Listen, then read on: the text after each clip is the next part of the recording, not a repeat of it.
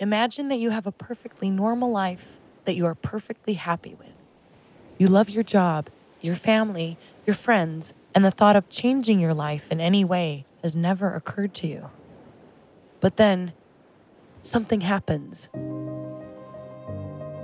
Something that is so significant that it changes absolutely everything. The conditions of living for the migrants get worse every day. Human rights groups and local authorities have criticized Greece for overcrowding and poor conditions. And then there was this little baby, about 3 months old, that was just handed over to me.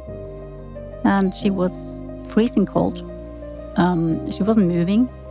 And at first I wasn't sure if she was dead or alive.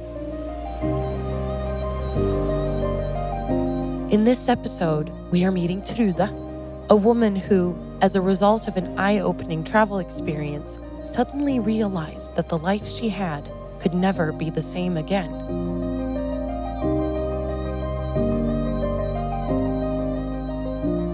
This is Traveler Stories, a podcast brought to you by SAS.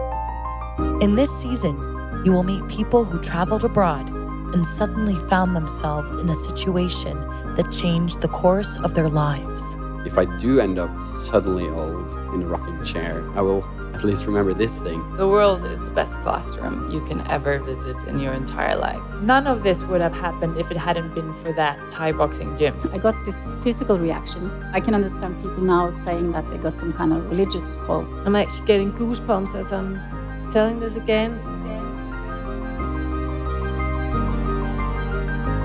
This story begins in Greece. Well, I see Greece as my second home country. When I go to Greece, I go home.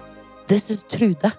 She is a 48-year-old woman from Norway. I lived in Greece, in Athens, for 8 years. Some of the best years of my life, I would say. I was married to a Greek man. I met him on the island of Rhodes in 1990. I was actually just passing through the island for a few days. I was going to move on to Israel and work in a kibbutz for a few months by myself. Well, I was 19 and had so much fun on the island of Rhodes, and I met him there and I stayed there. After 8 years living in Greece, Trude returned to Norway. Here, she established a life with a new husband and her 3 children. Because Greece was a second home and such an important part of her life, she continued going there on holiday. Well, what I love most about Greece is actually, the people living there. The friendliness, the hospitality. Greece has the most beautiful beaches. It has great mountains. You can go skiing in winter. Best nature. The good smells from the trees, the pine trees.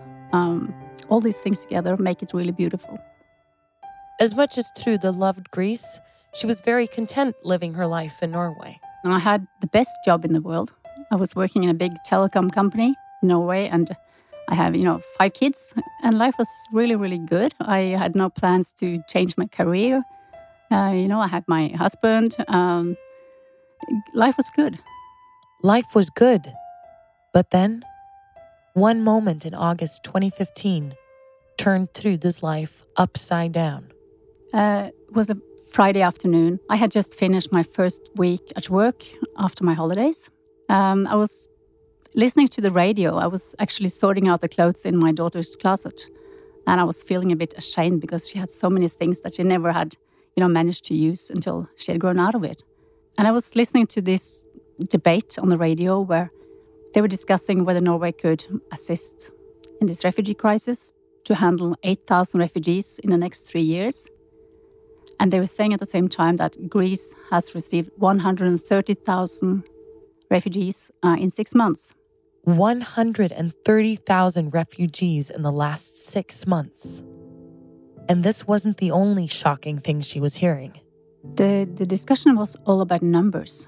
It didn't say anything about who these people were, what they were escaping from, just numbers. And that's maybe what, hit me. Their children, their mothers as well, they have left their home and they left everything they had. They are not numbers. They have their own history. As the news reporter goes on and on about statistics, numbers, and rubber boats, something happens to Trude. I got this physical reaction. I can't explain what it was, but I can understand people now saying that they got some kind of religious call. I'm not religious myself, but it was some kind of, coming from somewhere else, something I could not control. It was just like someone hit me on the shoulder and said, you have to do something. And I started shaking and I started crying, and I just realized I have to go to the Greek islands and see if there's something I can do. This sudden thought makes Trude go to the phone and call her husband. He was in the mountains picking berries, and I say to him, I have to go to Greece and I have to go very soon. And he was like, but we just got back from a holiday in Greece, we'd been there for 2 weeks. I was saying, yeah, I know, but I have to go and see how the refugees are being handled, who they are, how the Greek islands can cope with this.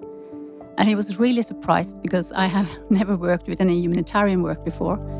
But he could hear in my voice that this was something I had to do. This was very important. And he probably heard that he couldn't stop me anyway.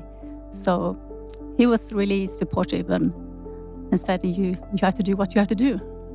So at this point, I think we can all agree that there is a darker side to Greece. It is currently the temporary residence for tens of thousands of refugees who are living under miserable and undignified conditions. All these huge questions have risen in Trude's mind. And to her, it's completely impossible to shake them off. And it makes her act instantly. That same afternoon, I started a Facebook group because I knew I have to go down to Greece and I have to see if I can help in any way. So I called it Dråpen I havet. And then I invited my oldest daughter as the first member to this group. She's half Greek as well, and I explained to her what I wanted to do. And I think she was just as surprised as my husband about my will to do this. I started inviting friends, and I said, I'm going to go to Greece. I'm going to see if I can help. If you want to, be a part of it, if you have any used clothes or shoes or anything you don't need anymore, give it to me and I can take it with me. Not everyone can travel and leave everything they have, but everyone can do something.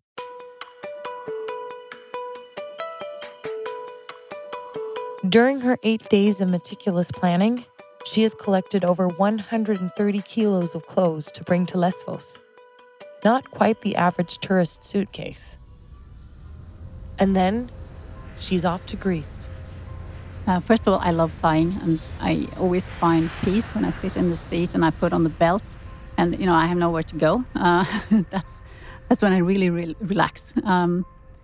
So when I was sitting on the plane, that's the first moment I was starting to think about what I was about to do, and I felt very curious on the situation, of course, that I was going to meet, but I also started feeling a bit of fear for what I would see, and thinking maybe I'm not capable of doing this. I don't have any experience at all. So I started feeling a bit naive as well. I mean, maybe this is too much. It's no wonder Trude is feeling anxious. She is about to place herself in the center of the largest migration in Europe since World War II, and she has no solid plan as to how she's going to handle it. Trude lands in Lesvos. It's late on Saturday evening. She has 2 trolleys, 14 bags, 130 kilos of luggage. It's dark. Trude is driving over the mountain to the northern part of the island. There are no streetlights at all. After a short while, she starts seeing refugees walking along the side of the road. In the middle of the night, they were carrying their small children. Some were carrying their old parents. I saw injured people, and they were all walking like, hundreds of people. And I realized later they were walking during the night because it wasn't that hot as it was in the daytime. So that was the best time to move. The closer to the village Trude gets, the more she realizes what she's getting herself into. I saw people sleeping on the streets, on the pavements, and I had to drive really, really careful not to hit anyone. Seeing firsthand what was happening in Greece, Trude was experiencing all these anxious feelings, and questions start to arise in her head. What am I doing here? I'm a woman from Norway, thinking I can do anything about this situation. It's really, really naive of me. On the first night, she experiences so much fear, but it doesn't last for long. That's the only time I felt scared. That was before I started meeting the people and talking to the people. The next day, Trude meets an English couple who live permanently on the island.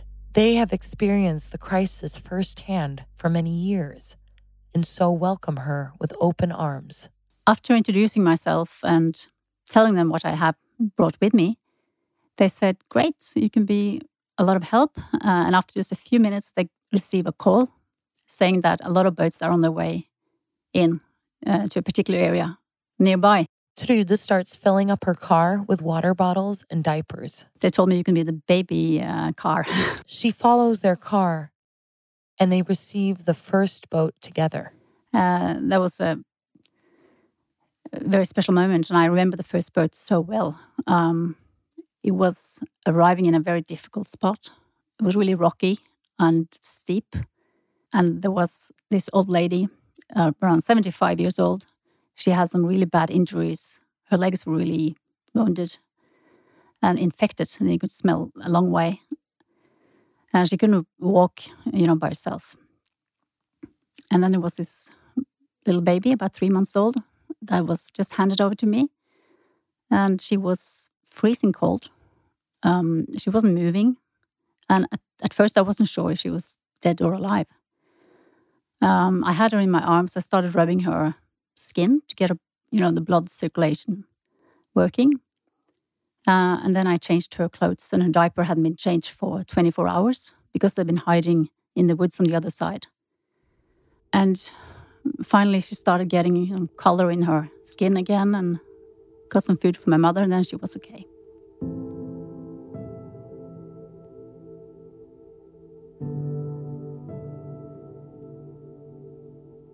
The boats were arriving from Turkey and were mostly carrying Syrian refugees.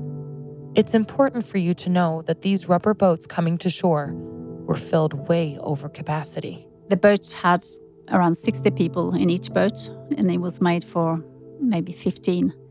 So people were sitting so, cramped together. With not possibility to move at all during the hours it took to cross.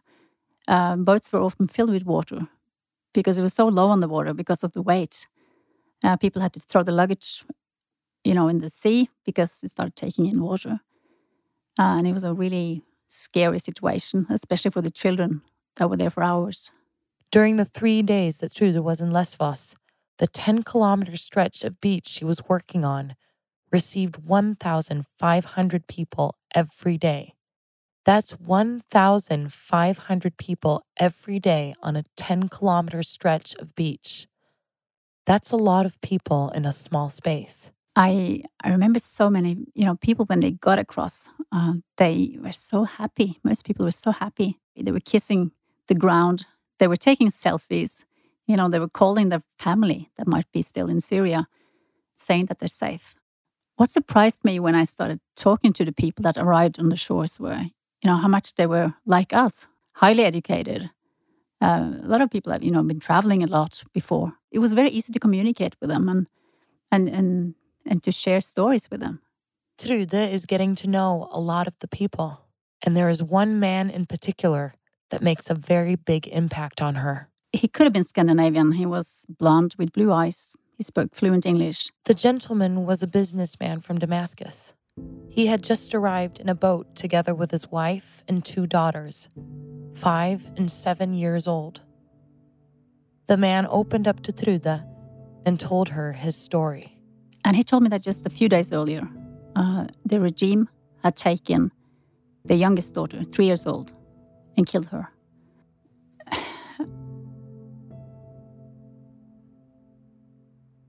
And they were forcing him to join their forces. He refused to do that. He didn't want to be a part of this war. It wasn't his war. And he had no other choice than to take the rest of the family and to leave the country within a few hours. So they had nothing with them. They'd been a wealthy family back in Damascus, and they came with nothing.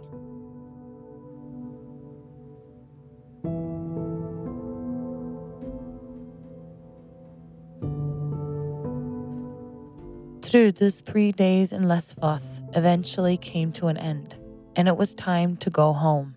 When I was on the plane going home to Norway, that was like the first moment when I could sit down, peace and quiet and think about what I had been through the last few days.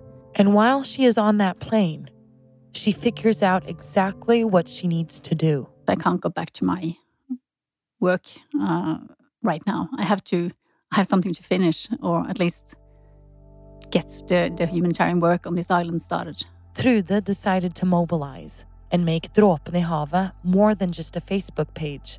It wasn't long after she made it a proper relief organization that she sent her first team to work within the Greek refugee camps. Now, 4 years later, Dråpen I havet has coordinated more than 6,000 relief workers from 60 different countries. As it stands, there is still a huge need for volunteer workers as war continues to cause millions of people to leave their homes. In Syria, there's been a war for many, many years now, and millions of people have had to escape the countries. A lot of people are internally displaced and have just left their homes, but are still within the country. But for the millions that have actually left, even though some say that now it's getting safe to return, it's not, because it's still the same regime that is handling the situation in the country. And for the people that have left, it's not safe at all. Trude made it her life's work to provide support and spread information about the lives of refugees and migrants. Being on this journey, that late summer in 2015, she saw a reality that she couldn't ignore. This travel changed everything, because I think it was a travel into the reality of the world for the first time. Without this trip, I wouldn't have seen what I saw, and I wouldn't have changed my mindset, and I would definitely not have changed my career. So it was a really life-changing moment. Not only did this trip make her a full-time humanitarian, it has also changed her views on life in general. I see the world differently. I see my own life differently. I'm opening up to not only refugee situations, but I've become more aware of all kind of changes in the world and political situations, and I don't have the wish to go shopping anymore and to have a lot of things. It's I can manage it so much less than what I could before. And maybe that's why it's so important to travel. Sometimes we need to travel to evolve, to change and make change. To learn about the world, you actually have to be out there, and you have to meet people from other countries. You can't sit, at home in your own living room and think that you know the world. So traveling actually connects people and make us able to understand each other and cooperate.